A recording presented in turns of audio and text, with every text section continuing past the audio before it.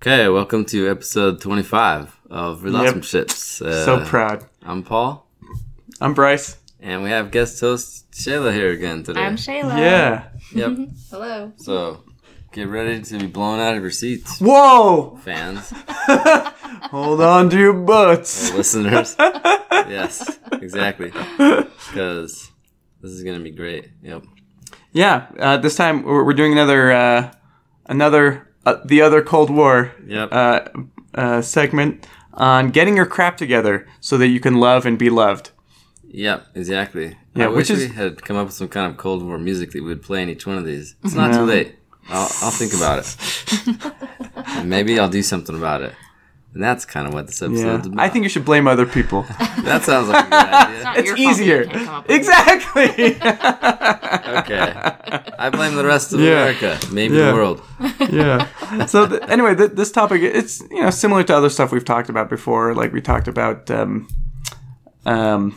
equation. Finding the right person plus being the right person for to have a good relationship. Yeah. And we've talked about other stuff that's related. But at the end of the day, if you want to be loved, just do nothing. Just do what you've always done. That should work. Well, okay.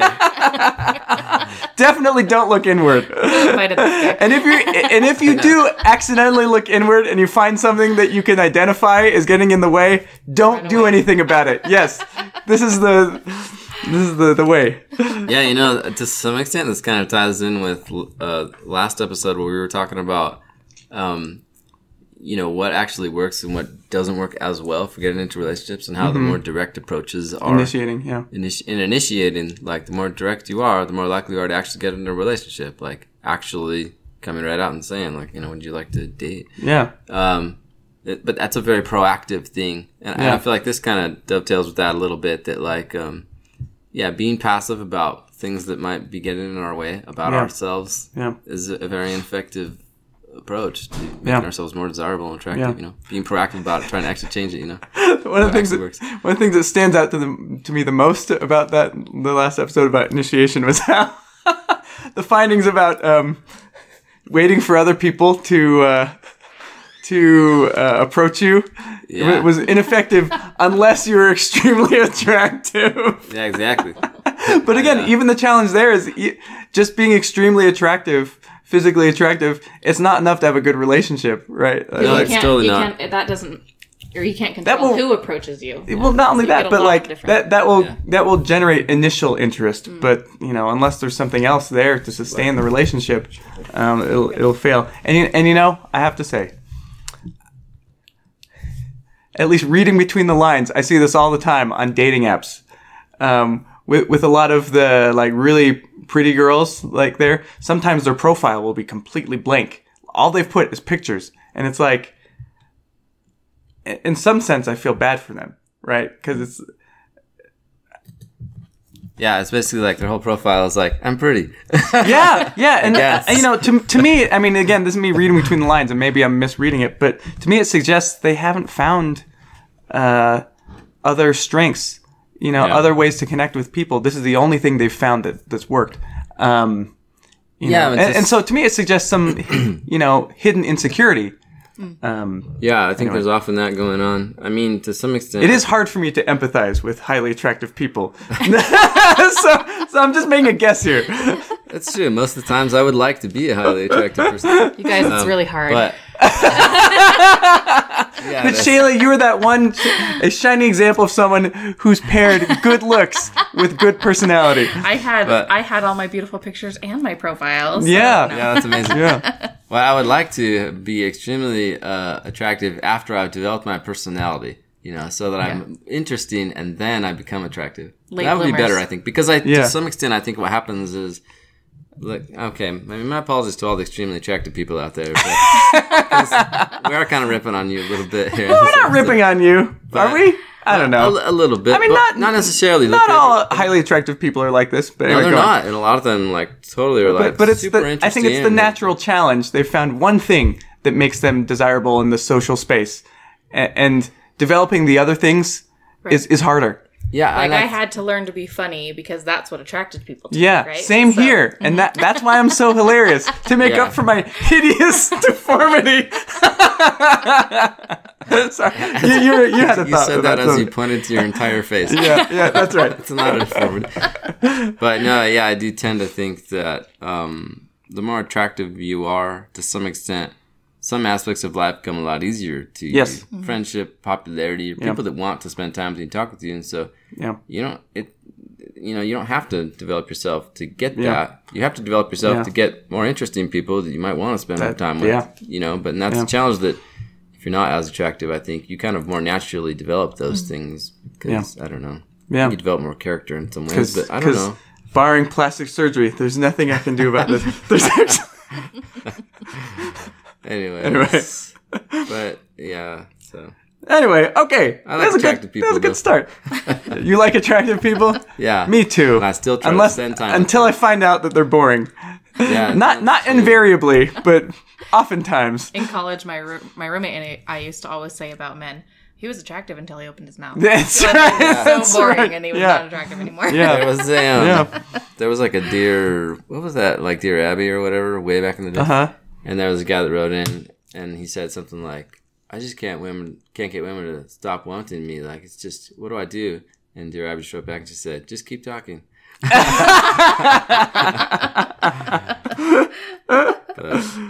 I've experienced that several times too. Like, especially as guys, I think we're initially drawn to physical attraction strongly. Well, we've also, in attractiveness, we kind of got to the bottom of things. Like, women too. It's true. Right? Yeah, it's a good point. It's a complete fallacy to say, women initially look at the inward heart. Heck no. Yeah. Am I wrong, Shayla? You're a woman. Yeah, you're right. We look at physical appearance, but I would say that we don't put as much weight on it. Probably not. And it probably, for me at least, it felt like talking to my guy friends, my opinion of looks could change a lot faster based on personality. Yeah, I think that's true. Yeah, I think they're more fluid. Like, I tend to think guys, and I've said this on here before, but like I tend to think for guys it's more like there's these compartmentalized boxes, and it's like the physical attraction is its own box, and it's either full or it's not full to the extent that we need it to be, and the other boxes don't change it, like they don't spill into it. Whereas for the girls, it seems like females, the boxes, the boxes are all each connected. Yeah, right. Yeah, and it's like he's funny now. He's more attracted to attractive. Yeah. But like, anyway, we interrupted you in mid thought. Oh yeah, I was just saying that like I've certainly found that a lot of times I'll jump into a relationship with someone I'm really physically attracted to, but then and then the personality match and stuff isn't there. It'll just die really quickly, So, it's so, guys and girls, you need physical attraction, but it's like if you don't have the other stuff, it's not the glue that holds the stuff together. Yeah. It initially attract you. But anyways, we're maybe a little bit off topic here. But it's a good intro into what we're talking about, which is getting your crap together so you can love and be loved. Yeah, that's right. Which I think we didn't talk about. I mean, this isn't planned talking here, but it's fine. I think that includes attraction to some extent. Like, if there is, not that you have to go get plastic surgery or anything, but if you can comb your hair or do something to look a little bit nicer, that's going to help. Yeah. Totally. Absolutely. Yeah. I mean, I know Lisa Snell, she'll talk about this. Like, in fact, who's the This is a dating coach. The dating coach. Yeah, she's a dating coach. And also the matchmaker lady, they set you up with like style coaches and stuff to try to help you dress better. And they'll say too, like if you're a certain amount overweight, that probably is slowing you down. And like this definitely is related, right? Like, why is it that? I mean, this used to be an issue for me, not anymore. Because I'm so dressed so well, but I didn't keep my appearance up very well. And the reasons behind it was definitely about getting my crap together. I lacked the confidence. It wasn't a priority for me. I made an excuse that people should just like me for me, and so I didn't try very hard. And no. and just fixing yourself, improving yourself doesn't mean that you're changing who you innately are. Right. I think you've turned out very nicely. Thank you. Oh, you're so kind. Thank you. Yeah. By the way, Shayla is still happily engaged to a wonderful man. Yes, I am. She probably doesn't want to talk too much about it because he's a wonderful man, and he has actually done a lot of work on getting his crap together as well, and I think that's why we found each other. So that's great. It worked out great. Nice. Awesome.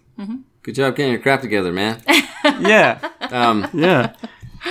Yeah. So I think that getting in the way of loving and being loved, and then finding a way to not to actually get rid of obstacles. I think this is one of the greatest obstacles to good relationships today.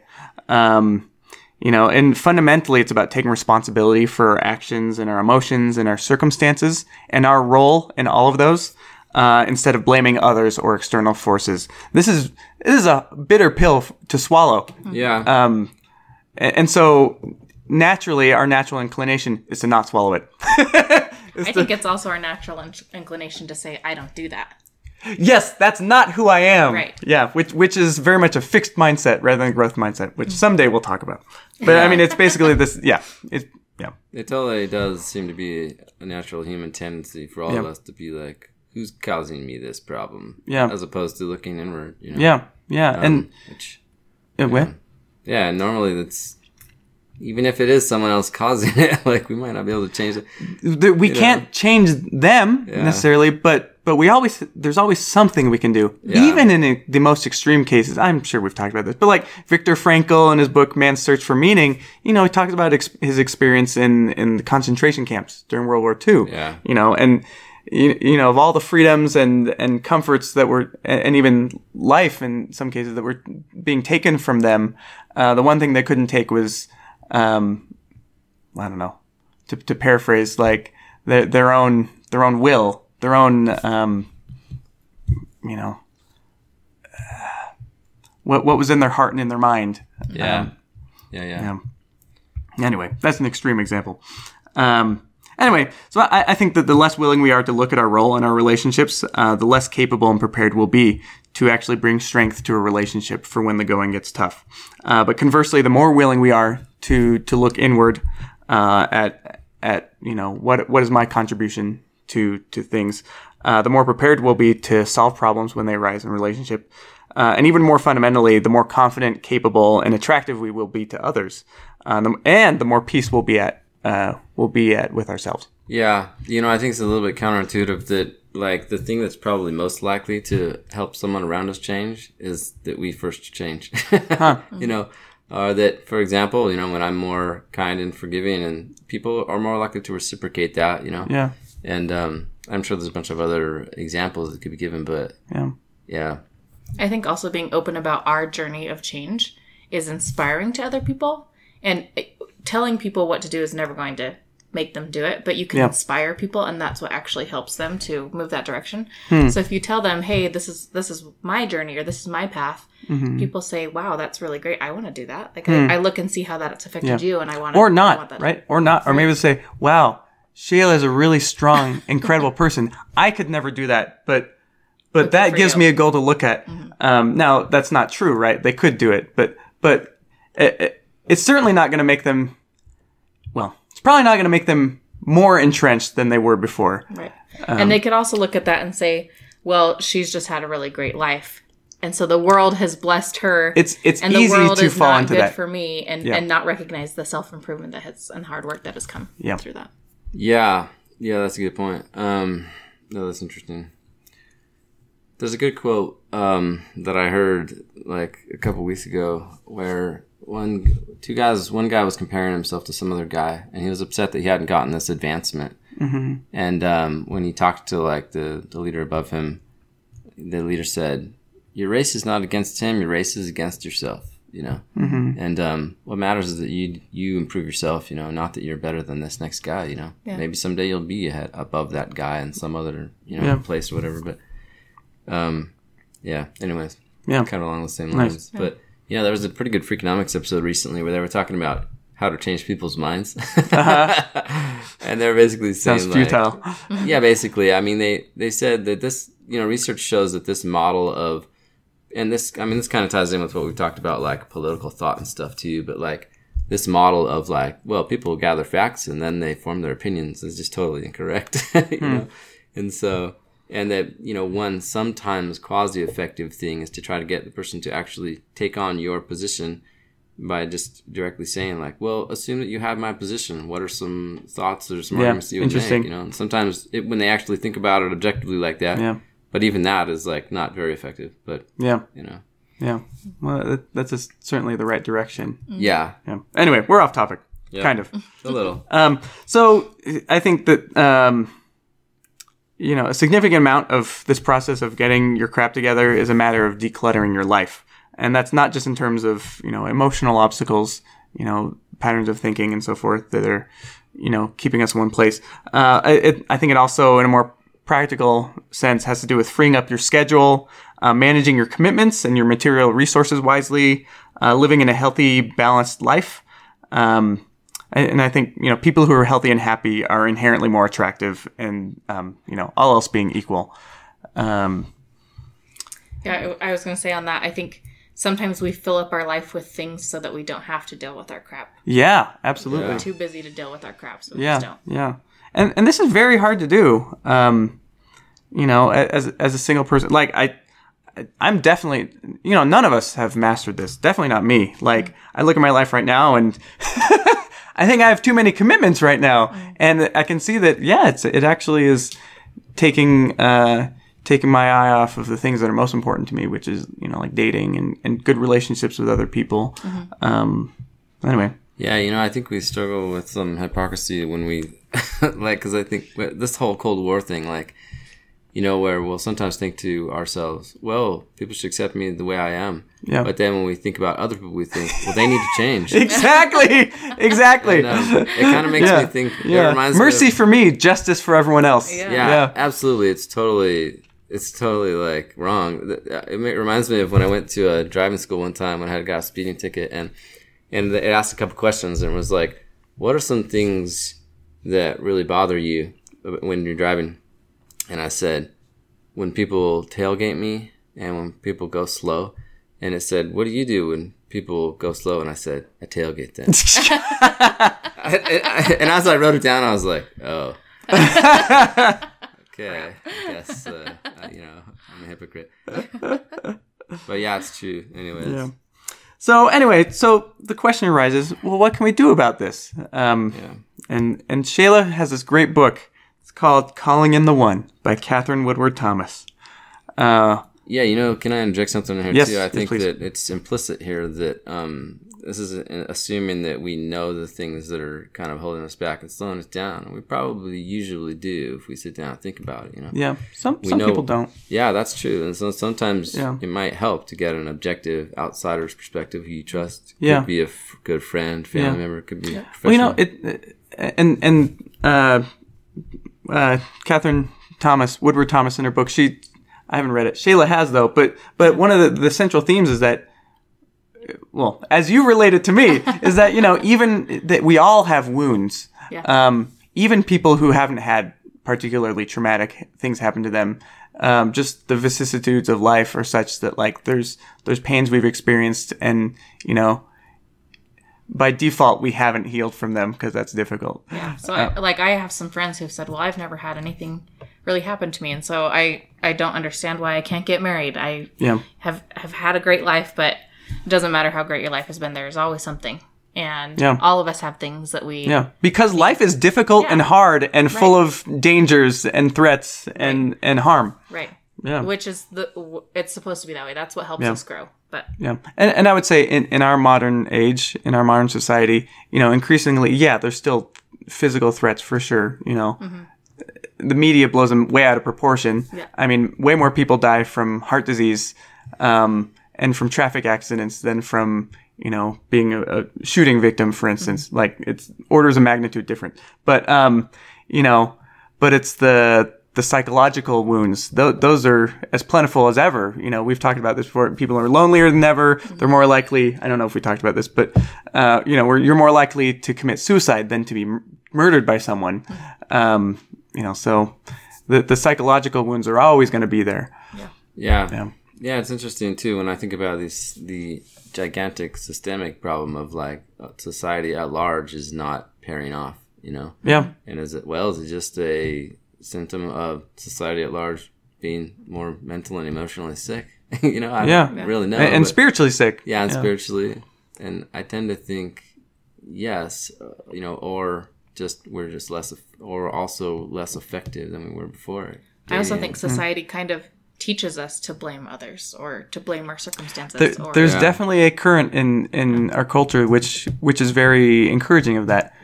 Not without reason, but in my view, a lot of that is extremely counterproductive. Right. I mean, it is true. Like, there's a such thing as a victim, someone who's been victimized. Absolutely. Right. But it's possible to go nowhere but further downward from there. Yeah. So that's true. And it is true that you can go too far in the opposite direction where you're like, this is my fault when something isn't your fault. Right. So that is true as well. Yeah. So, you got to counterbalance that a little bit. Yeah. I also think there are ways, though, with the victim mentality, that you can change your mentality. Like, yes, maybe you were a victim of that bully on the playground or whatever, but you can also tell yourself, but I stood up to that bully, and look how great that's made me. Yeah. And or reframing that. Or it's decades later, I think I'm finally going to stand up in the way I think about myself to the effect they had on me. That bully may have bullied me then, but what am I still doing about it now, 20 years later? To continue that bullying. Right. Yeah. Right. Yeah, usually if you find the bully on Facebook and see how they're doing now, that okay, and you say that in jest, but that's not true, right?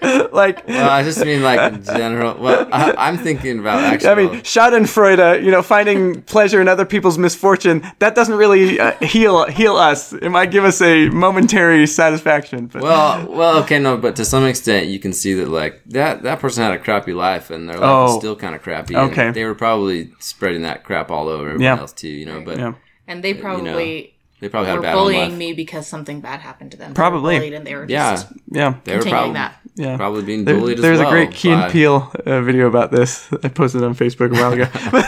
About bullies at school. And where he's being extremely he's extremely self-aware about what's driving his mistreatment of a classmate.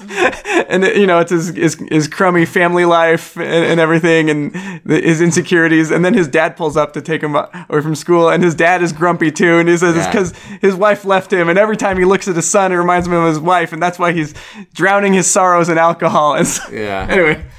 It was clever and on point. Yeah. So anyway, okay. So what to do about it? So Catherine Woodward Thomas in her book Calling in the One, she talks about concept of developing the solid sense of self.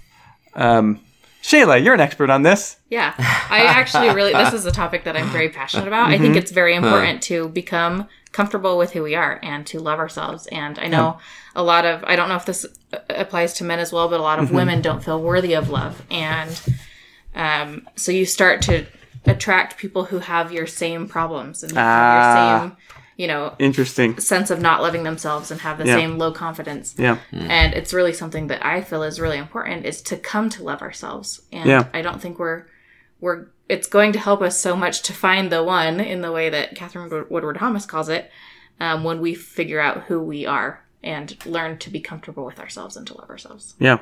Yeah, that's a good point. That's maybe counterintuitive when we say getting your crap together, is that sometimes we mean, well, you need to learn to love yourself. Your crap is not loving yourself. You should improve. You should always be improving yourself. But it is. That's true. But I found that in my life too. I think I've struggled with self-judgment in my life, and I hold myself to sometimes impossibly high standards. And some of my healing that I've had over time has been, it's just been like learning to be kinder to myself, mentally and emotionally. So in this book, she quotes from psychotherapist James Masterson in his book Search for the Real Self, where he talks about the solid sense of self, just to give listeners a better sense of what we're talking about. So he lists 6 things. Yeah, 6 things. So the solid sense of self includes 1, the capacity to experience a wide variety of feelings, as well as an ability to soothe painful feelings in a positive way. 2, the ability to express your thoughts and feelings authentically to another person without too much fear of either being engulfed or abandoned. 3, can I jump in on number 2? She says somewhere in the book, I can't remember where it was, she says to be love, or the word love means feeling safe to be flawed in the presence of another person.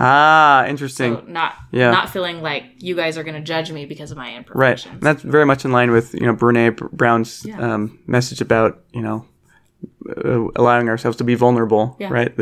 Continue. That's good.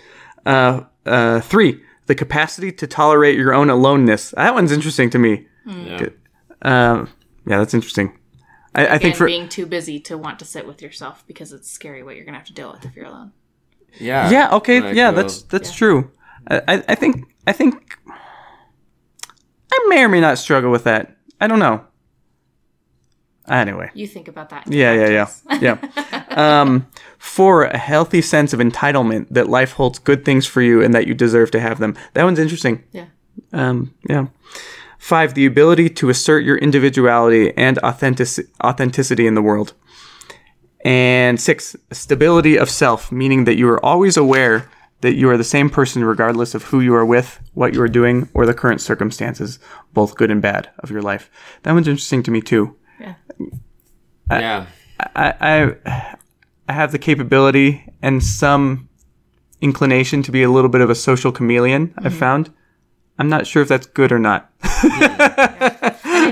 I think I mean, I can be adaptable, but there maybe are too different adaptable. aspects of yourself that show up with other groups of people, which is fine, as long as you're not lying about who you are to some groups of people and changing it to other groups of people. That's true. There are pieces of you that will come out more naturally in some groups. That's a good point. Okay. Yeah, that's a very good point. Yeah, one of the phrases I sometimes don't like is when people say, I wasn't myself. Because I say, you were yourself in that setting, that's what you're like. You know?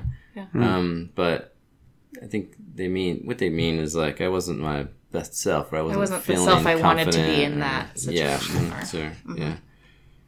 Yeah. Good. Yeah, this whole thing about being like at peace by yourself, you know, this kind of ties in a little bit to this that other Jordan Peterson thing that you quoted that we haven't talked about yet, but we were watching this video earlier, and he talks about how, you know, when you take out your anger on other people, and he gives the example of the person who's like mad at rich society, so they go and like break the window of a store in a riot, and he says all that really does is later you just feel guilty about that, and you may try to repress that and be like, well, stupid, and kind of justify yourself, and so close up more. Yeah. But some of that is, you know, when you sit alone with yourself, being aware of your feelings, including your negative feelings, and dealing with them in positive ways, you know, like dealing with the crap underlying your negative feelings, you know. Sometimes it's your own actions that you need to change or stop doing things that make you feel bad, that you maybe then cover up with other stuff to try to get rid of your feelings, you know. Right. Yeah. Your feelings are not your enemy. Usually Dealing with they're them trying to tell you something. Healthy ways. Right. Oh, that's a good point, right? Your feelings are not your enemy. They're a barometer to know what's happening. I mean, and I think if you don't work through them, they'll continue to come up. Yeah. In general, I mean, there is like mental illness and stuff where like, well, some people's feelings really are telling them lies all the time, you know. That's true. But in general, your feelings, like when you feel these negative things, like it's good to you have to pass through them and not around them. Yeah. And you have to find out, well, if there are things that are causing them, what do I do to change those things? Yeah. You can't change your feelings directly. You can only change them indirectly. So you can just change the things that are causing those feelings. Yeah. But we definitely have influence over what we think about our feelings. Definitely. Yeah. Sure. Yeah. And how we manage our feelings. Yeah, and what we do based on what we think and how we feel. Yeah, Shayla manages them by punching pillows. We found Yeah, do, yes, you did. No, episodes ago. Oh, that's right. And also yelling in my car. Did I say that? I'll go in my car. If you go to her home, each of her pillows has fist marks in it. Permanent fist marks. You're like, wow, this pillow wasn't very comfortable. Oh, there's a fist mark in it. Better a pillow than a face, right? That's true. Or a store window. This one's for Bryce's comment. That's Paul's comment. Yeah. Anyway, yeah. So about developing this solid sense of self. Yeah. It's hard to do. Yeah. But I would argue, I think we all agree, to not try to build the solid sense of self means you're going to be left with a flimsy sense of self.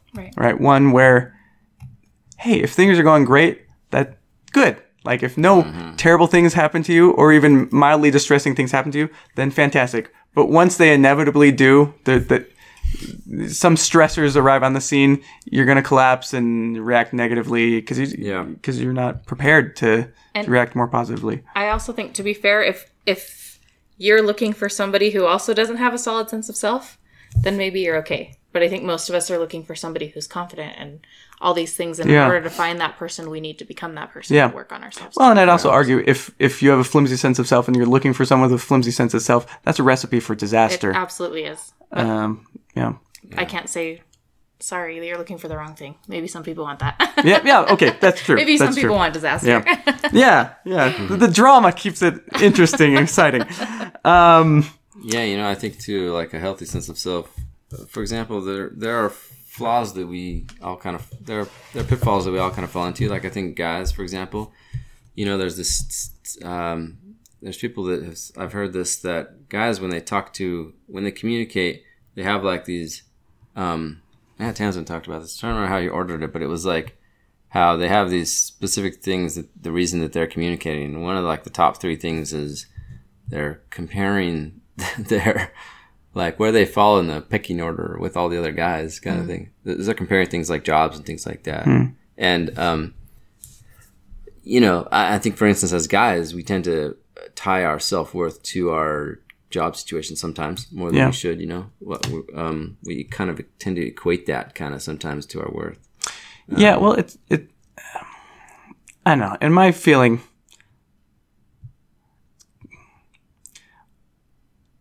a lot of men's sense of self-worth has to do with their competence. And I think there's no more natural place to demonstrate our competence than in a work setting. Yeah. And at the same time, part of getting our crap together too is being able to hold down a decent job. That's true. So, because I know for me, when my career, which many times has been in periods of peril, it definitely affects me on a deeper level. Definitely. Yeah. And I think this is having a solid sense of self is finding a way to love yourself despite that. Women, a lot of our self-worth is depending on our body types. And that's what the world tells us to believe. Sure. And it doesn't matter how many diets you go on. Sometimes you can't do anything about it. There are limits to what you can do. Right? Yeah. But once you begin to believe in yourself, and it doesn't matter what my body looks like, I'm still the same person and I'm still worth loving. Yeah. That changes a lot of how you feel about yourself and your self-confidence. And people can see that. Yeah. Yeah, that's a good point. It is true to some extent that like the more positive you feel about yourself, the more likely you are to probably like more naturally get your crap together, and actually have the energy to actually do things that are good for you, that help you to change. Whereas if you're just like beating yourself up, it doesn't really help. There was this study, I can't remember what they were talking about, how with dogs, dogs get trained better with positive reinforcement. And so like, the dog does the thing you want it to do, and then you pet it and you praise it. Whereas you could alternatively like get mad at it if it does the wrong thing, but it doesn't train as well if you do that. And like people are the same way, like you train them with positive reinforcement. It's like, and I think yourself too. You train yourself with positive reinforcement better, I was just going to say, I've trained a few men with positive reinforcements. Yeah? Did it stick? It does, yeah. Okay, good. Yeah. They know it makes me happy and they want to do it more. That's key feedback. Because contrary to popular belief, men cannot read minds. Especially a woman's mind. That's why we have to be good communicators. Yes. That's probably a whole other episode. It is. Yeah. Men are especially bad at reading minds. Women are a little bit better. They're still not great, but they're better than men. Yeah. Okay, so there's this good quote I like from this book. She says, "Many of us cannot allow ourselves to form loving, happy unions because it is outside of our identity to be truly loved and valued by another. Our whole sense of self may have formed itself in reaction to a wounding or an event that suggested that we were unlovable, unworthy of love, or simply alone in life. In order to bring love into our lives, these constructs of self must be revealed for being just that, constructs, and not the truth of who we are. We must remember that who we are is oftentimes far more vast than our ideas of who we are. In short, in order to allow love into our lives, we often must shed our old ways of defining who we are." Yeah. You must unlearn growth mindset. Yeah. And again, talking about the cognitive triangle in psychology, which we've already alluded to, right? We don't really have control over what feelings we have. Directly, we don't have control, but we can choose our thoughts, what we're willing to accept mentally, conceptually, And then absolutely, we can control our behavior. And sometimes that looks like maybe it's easy for me to now in my adulthood say, well, what they just said about me is not true.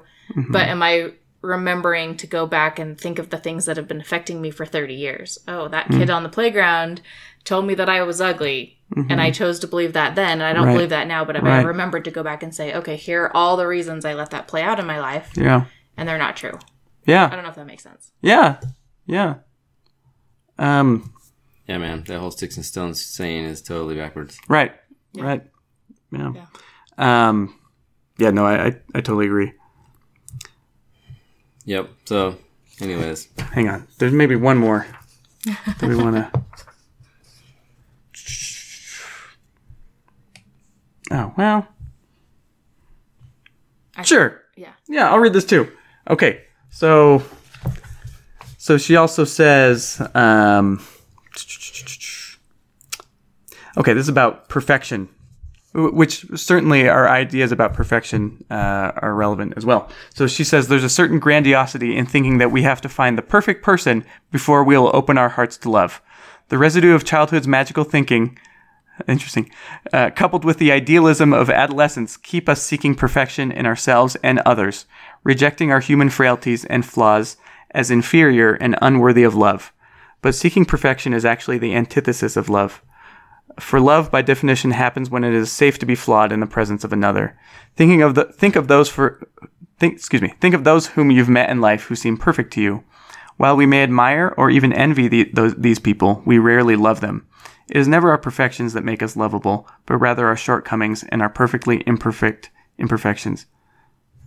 This is a little controversial. That's the part that I was pushing back against before this, because I would disagree generally with the broad statement that our imperfections make us lovable. But I agree with the sentiment that she was saying before, which is that love is loving a person notwithstanding their flaws. You take their flaws and all. You don't need a perfect person. You can take a flawed person and you still love them. Yeah. Well, to some extent, that is love. Looking past their flaws. Well, this is also very much about allowing ourselves to be loved. So lowering our guard, allowing our imperfections to come through. Sure, you're right. It's a two-way street, though. That's you're true. right. What if we change the word imperfections to our vulnerabilities? Yeah. Like we love people as they are vulnerable to us. And we are more loved as we are vulnerable. My cousin, I remember she told me once, the heart is a muscle. And just like any other muscle, in order for it to grow stronger, it has to get hurt. And that was really eye-opening to me because I had protected my heart from so many... Wait, you're not talking about the literal heart, are you? No. Oh, now I understand. Well, actually, yes, that too. But not in this case. Okay. Yeah, those are both but true. As I opened up my heart to people and as I was more willing to show my imperfections or be vulnerable, my heart would get a little bit hurt, but it would get stronger. Yeah. And soon it was easier for me to be vulnerable and let people love me for my imperfections or my vulnerabilities. Yeah. It's tricky because being more vulnerable can lead to more hurt too. This is a little bit out there, but there was this near-death experience book I read, and this guy said that in his experience, you would greet each other normally with a hug, and when you hugged the other person, it would be... You say, come on. Tuck it. No, I'm in the dark. Key and Peele reference. Sorry. Rice is referencing the Key and Peele skit. Where I'm in the dark. There's this kind of awkward hug. But anyways, no, it was like you would hug people. That was like your normal greeting. And when you hug them, it was communicated to you how to best love that person. Which is only in a safe place can you do that. You're saying in this near-death experience? Yeah, near-death experience. Oh, interesting. The hugs communicated. Like the hug communicated to you how to best love that interesting. person. And which is it would be a dangerous thing to share that with everybody you ever meet, because that also tells them how to hurt you to some extent. But it is true. Like loving relationships with those in which you feel safer to be vulnerable like that, and you trust that the other person is not going to use that against you and hurt you. There's this really great it's like the 12 stages of a relationship or something, and it has like you go from stranger to acquaintance to friend to close friend to someone you confide in, all these things. And it talks about how if you like, some people get stuck at a step, they're not willing to be more vulnerable, they're not willing to get a little bit more hurt, right? And some people will skip steps, so they'll go straight from being an acquaintance to somebody, a confidant. Yes. And that's also very dangerous. I've been very guilty of that in my life. I've learned how to be more wise about my boundaries and taking things slow. So I get it. Steps so that you are becoming more vulnerable. Yeah. But you're not hurting yourself so much all at once because you've skipped steps. Yeah. You're taking the proper steps to go climb up that ladder. Yeah, because that's very unhealthy, right? Because then inevitably they're going to confide in someone who really is not committed to... And they're just going to hurt you back. That's right. And so they're not going to care about it as much as you think, because you're like, I shared these deep things with you and you're treating me like I'm no one. Right. And that makes you bitter. Unless you understand what's happening, it makes you bitter. But then there's a person who's not willing to be vulnerable at all, and they never climb the steps. So it is important, but you have to do it in the proper way. Yeah. Yeah, you know, Lisa Snell, a dating coach, she talks about this, like, if you're dating someone and pretty early on they start sharing, like, very vulnerable things, that it's wise to just say, you know, I'd like to learn about this, but I don't think this is the right time, that we should wait until we spend some more time and get to know each other better. Yeah. Or similarly, if someone starts asking you very personal questions, to just say, like, you know... Back off, buddy! Just say something like, I don't have anything to hide, but I think that's a conversation for later when we know each other. Whoa! That's a good one. Yeah, I think it is too, because it's smart to not be too vulnerable too soon. You kind of scale that. Because you're imposing too much commitment too soon. I think it will also tell you a lot about that person based on how they react to you saying that. Yeah, exactly. Yeah. Now but you're right. There's the opposite extreme where you never reveal anything. Right. And this overlaps a lot, I think, with the attachment styles, which we still haven't talked about, but which we will someday. You know, that there's anxious, secure, and avoidant. Yep. And anxious people, you know, they want validation. They want to be reassured about the commitment in the relationship. Mm-hmm. And for avoidance, it's the opposite. Right. So the anxious share too much too soon. That's right. Yep. That's right. And the avoidant is like, you won't get anything out of me. I die first. I ain't gonna crack, copper. I ain't snitching on no one. Exactly. Yeah, whereas like the anxious people are like after the first date, like burying them. Like, I'm so worried this is gonna fall apart. Have you guys heard of like the 21 love questions thing or whatever? Yes, 25 questions that lead to love. Yeah, what? Supposedly, and it's kind of like, well, the idea is, I mean, to some extent, I think there's some, I don't know, I don't fully like buy into like these 25 questions are gonna make you fall in love with the person, but what the questions do is that they increase in vulnerability. Each question is more vulnerable than last. Like I went through some of them and I was like, whoa, yeah, there's definitely a lot of people I would not want to get past this question. Or whatever, my fiance and I actually went through those questions. Yeah. Nice. Yeah, and then you're supposed to stare into each other's eyes for like a certain number of minutes or something, or like a whole minute. Whoa. And it's supposed to be like, then you're supposed to fall in love. You know? Whoa. I think I have a lot more trust in like the Gottman kind of idea that you know, it's not like you can just take this thing and go pick some person you're attracted to and then you'll be in love at the end of this. Like, that there's a lot of other stuff that goes into what's going to make healthy love, you know, with the person. But it's definitely interesting, the idea that you feel more love as you're safe feeling more vulnerable. So, you know, well, if you're honest with yourself, I don't feel safe going past this question, then maybe that's not the person for you, you know, and if it is, then maybe that's a good sign. Or maybe you just have some more work to do before you can get to that question. Definitely a real possibility. Yeah. We're almost done, guys. Yeah. I do want to talk a little bit about this Jordan Peterson video. Yeah. So he talked about Jordan Peterson. He's a famous, some might say infamous, professor at the University of Toronto. Yeah, he's a psychotherapist too. Anyway, he's got a private practice. I really respect and admire him. He definitely says provocative things, but anyway. So in this video entitled "Fix Yourself," he talks about having an honest dialogue with ourselves rather than blaming external forces beyond our control. So here's just a few excerpts. So it says, "You can't change other people, but you can change yourself. But it's difficult. It takes courage to change, and it takes discipline. It's much easier and much more gratifying to your basest desires to blame others for your misery. Now, there are people who seem to be consigned to a terrible fate, but most of us aren't. Most of us have a chance to make our lives better. But how? Start small. Ask yourself a few questions." And then he proposes some questions. You know, do I wake up on time? Am I rude to people?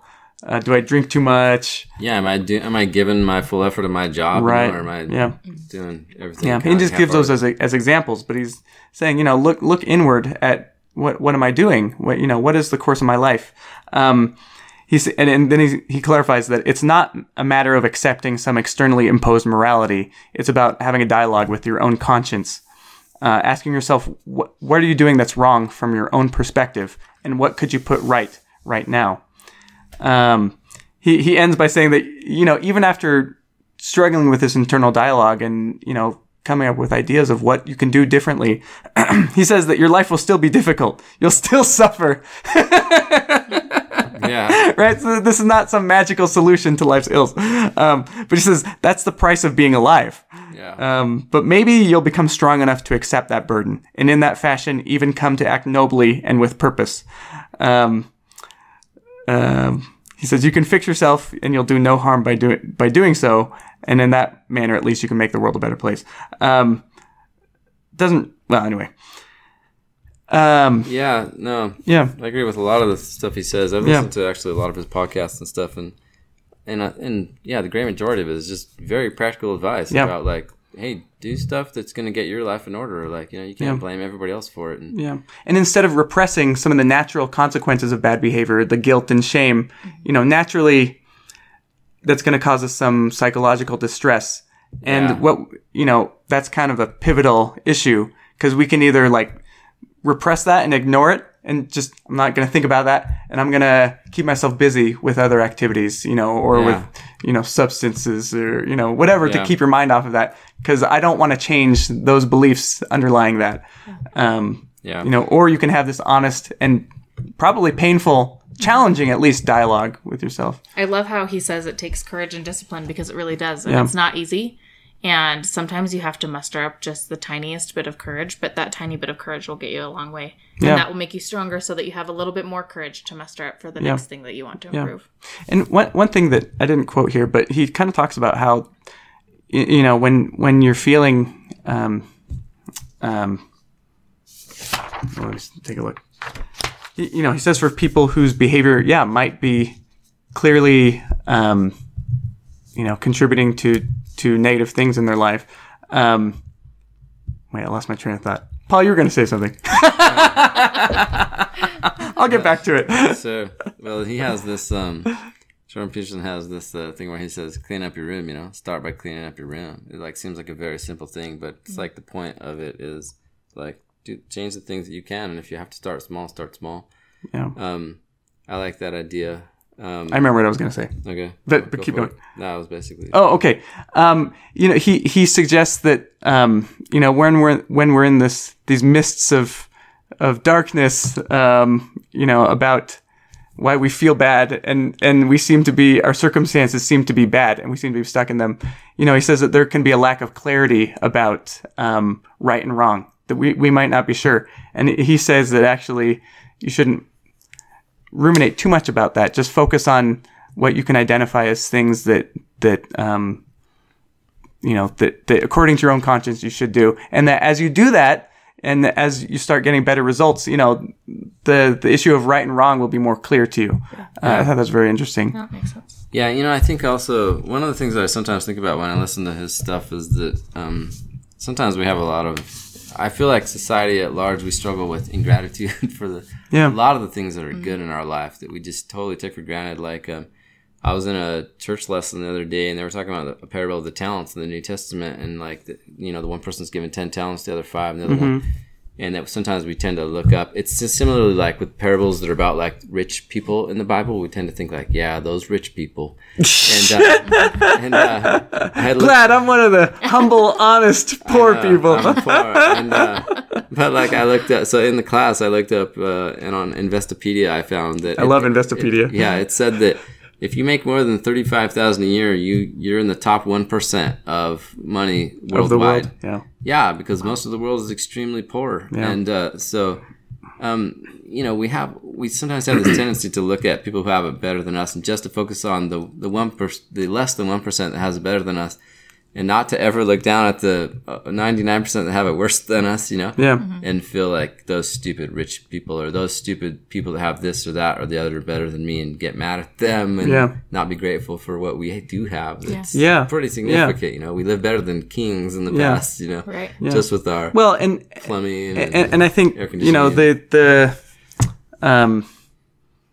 kind of the insidious assumption there is that these rich people, they got their, they were just lucky, right? And some of that is true. Like some people are just simply born into better circumstances, but there can be there's a temptation to assume that that I inherently can never be there. I can inherently I've been dealt a raw hand. Yeah. And again, to some extent that might be true, but or that somehow attacking them is somehow going to help us get to their place. Exactly. Exactly. They didn't get there by getting mad at rich people of them. Exactly. And maybe some of them, were born into it and stuff. Yeah. But it's true. It's totally wasted effort. Yeah. To sit there and stew about this person has this better than me because that doesn't help us to get to the place where we think we should be. Yeah. Doing something about it. I love the movie. Have you seen The Pursuit of Happiness? Yeah. Smith, where he that is a hard movie to watch. It is. It's a very hard movie to watch, but you can see how he says,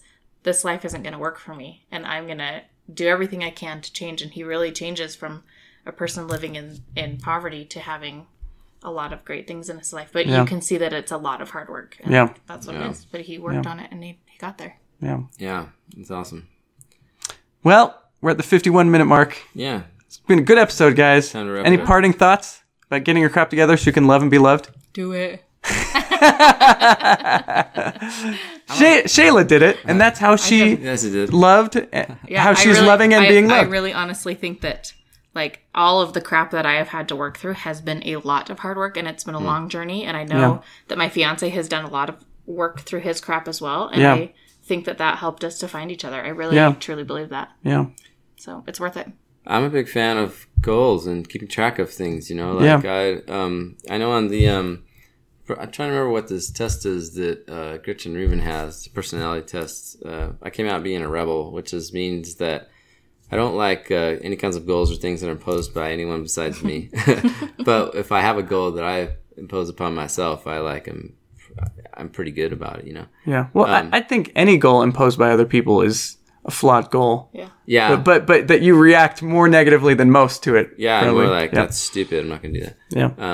And it probably is if it's externally imposed. Anyway, sorry. Yeah, I know. Another things that rebels apparently don't like is specific dates, for instance, New Year's resolutions. Oh, yeah. It's an arbitrary date. Yeah, Paul and I are a lot the same in this regard. Yeah. That is an arbitrary date. Yeah. Yeah. But I certainly like keeping track of and I have a little app that I use to keep track of certain goals that I feel like things that I need to work on. And I feel like it's helpful to keep track of things, I like doing that to try to better myself. Yeah, it's nice. I got a long ways to go. Yeah. And I'll just say when I have an honest inventory of my life, I can definitely recognize a few of the craps in my life that are hindering my ability to love and to be loved by other people. So I do think these are very true concepts. And those, no matter how much work you do, there's always more crap to work through. Yeah, and and that's not a hopeless thing actually. Your capacity definitely grows. Yeah. Your confidence definitely grows. Challenging things seem less overwhelming, but you'll still have challenging things. Right. Yeah. Yeah, another final comment, I guess. I had a coworker who I felt like really knew how to push my buttons, and I had a lot of... Exactly. And I had a hard time forgiving her after the fact. I would struggle with this resentment. But at some point, I did sit down and think to myself, okay, what did I do wrong in this situation? Yeah. And when I kind of thought about it like that, I felt like that was the last step in helping me to reach full forgiveness and actually reach out and be like, hey, I realized where I was wrong here and I apologize. Yeah. She never responded, but to me it was that was the final step in the healing was me realizing, well, what part had I done wrong? We don't always have a part that we did wrong in some of the situations, but in a lot of them we do that we're just not admitting or looking at now. So. Yep. Okay. Yeah. Well, that's it. Well, thanks for tuning in, everyone. It was great. Thank you, Shayla, for sharing your wisdom and we'll talk to you all next time. See you next time. Bye. Bye-bye. If you enjoyed this episode, please consider subscribing on iTunes or your favorite podcasting app and give us a rating. Thank you.